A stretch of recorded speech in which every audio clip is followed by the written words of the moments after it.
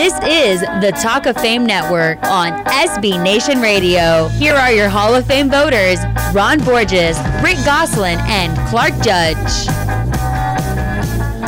Well, just a reminder that the Talk of Fame Network is sponsored by Geico, where just 15 minutes can save you 15% or more on car insurance. For more details, go to geico.com. And you know what? You probably should have gone 15 minutes ago.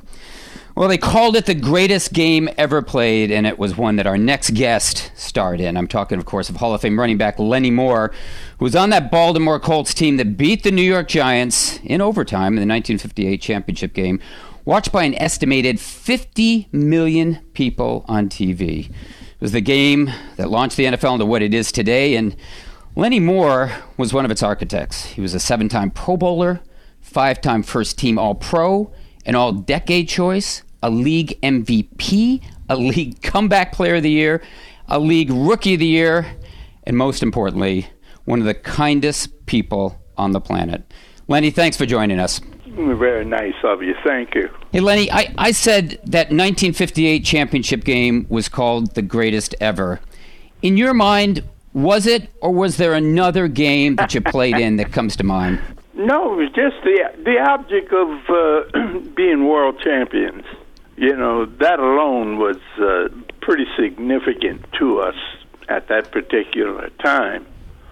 And bringing all the fame back to the Baltimore area. So we were very happy about that. Lenny, with the game on the line in the fourth quarter and then in overtime, how much of a calming effect did Johnny Unitas have on the Baltimore huddle? You know, people don't realize as much as we realize how significant Johnny Unitas was. Johnny Unitas was in charge. He's the one that led us there.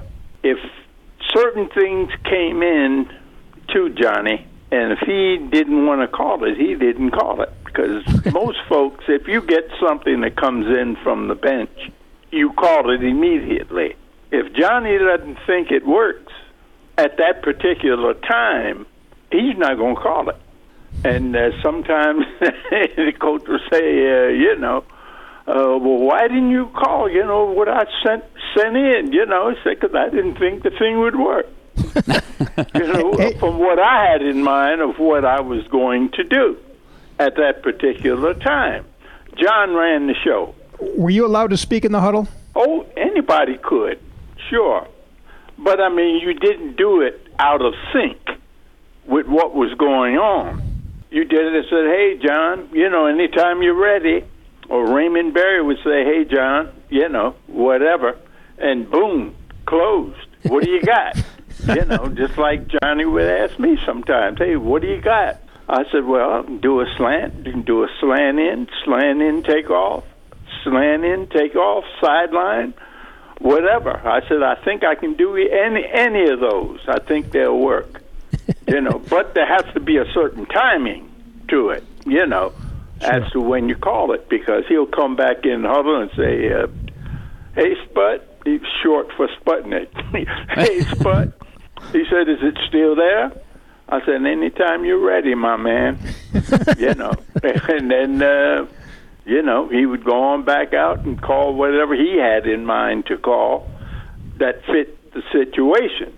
If the coach sent in something, the coaches are waiting on him to call exactly what they sent in.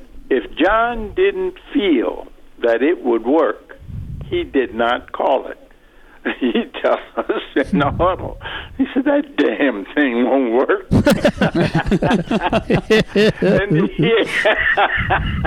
and he'd say the same thing to any of the linemen if they were complaining, John, don't come this way because this guy's knocking the hell out of me. He says, I got to get myself together and get... He said, look, if you can't handle it, get the hell out of here, and we'll get somebody else in here. John ran the huddle. Well, in that game... He was in charge.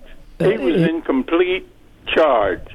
If you don't think you can do it, get the hell out of here. Let's get somebody else in here that can. And that's the way it was, and that huddle stayed quiet,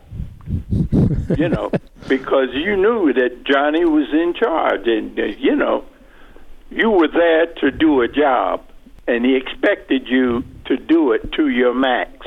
Just like Raymond Berry, many, many times came to me and was telling me, he said, "Hey, Lenny, I got to talk." He said, "I got to say something to John." He said, "We need more of you in our offense." And I'm up here figuring to myself, what in the heck is Raymond talking about? But that's the way it was, because Raymond was almost like a coach in the huddle, too, with John. He was always bringing information to him. And it happened that in practice, Raymond would come to me. He said, "Lenny, you know what I was telling you? We need more of you in our offense." And I'm thinking to myself, what in the heck is he talking about? What he was talking about was he needed me out on the flanker position to catch passes, as well as being in the backfield at running back. He said, "But I'll work with you and show you exactly what to do. You are being a wide receiver, too." And I'm thinking to myself, what in the heck is he talking about? I know what the play calls for. I know what I'm capable of doing, but I don't know the intensity of what Raymond is telling me to do, because I'm not what you call a basic wide receiver. I'm just a basic running back, basically. But I can do it, and that's what Raymond was saying. He was telling me I can do other things, that we need more of you doing other things. And I said, wow-wee. So anyways, he grabbed me and took me off to the side after practice was over. Said, "We're going to stay out after practice. I want to show you something." And he took me and told me, he said, "Lenny, Johnny's not going to throw to you if you don't run the patterns the way a pattern should be run." I'm trying to think to myself, what in the heck is he talking about? I don't know what he's talking about. He said, "Well, what I'm saying is this. When you run a pass pattern, if you got to run what we call an angle out, don't cut on your inside foot, because your balance is not the same. In other words, if you're going to make a sharp cut, make sure that you cut on your outside foot." That to me was like, what in the heck is he talking about? I don't know what foot I'm cutting on. I know I can make the break at 10 yards or 11 yards or 12 yards and make a sharp cut, but I don't know what foot I'm cutting on. I don't know whether I'm cutting on my left foot or right foot. What Raymond was doing was making me very specific in the cutting and the sharp cutting that I make, so that I'm in a balanced position when I make my cut, that as that pass is coming toward me, that my shoulder doesn't hinder me from turning to receive the pass that John is going to throw. He said, "Now you don't understand it the way that I'm telling you." He said, "But you will once you get out there and you start running."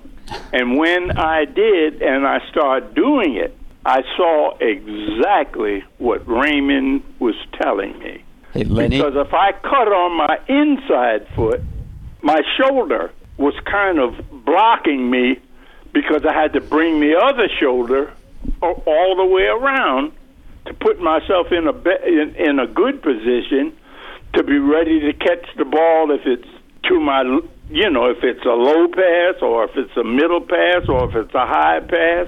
My body's in position to make the adjustment to make the catch. Hey, to Lenny, make your butt sharp. We've got to cut to a commercial, but I want to thank you so much for spending time with us. That's specific.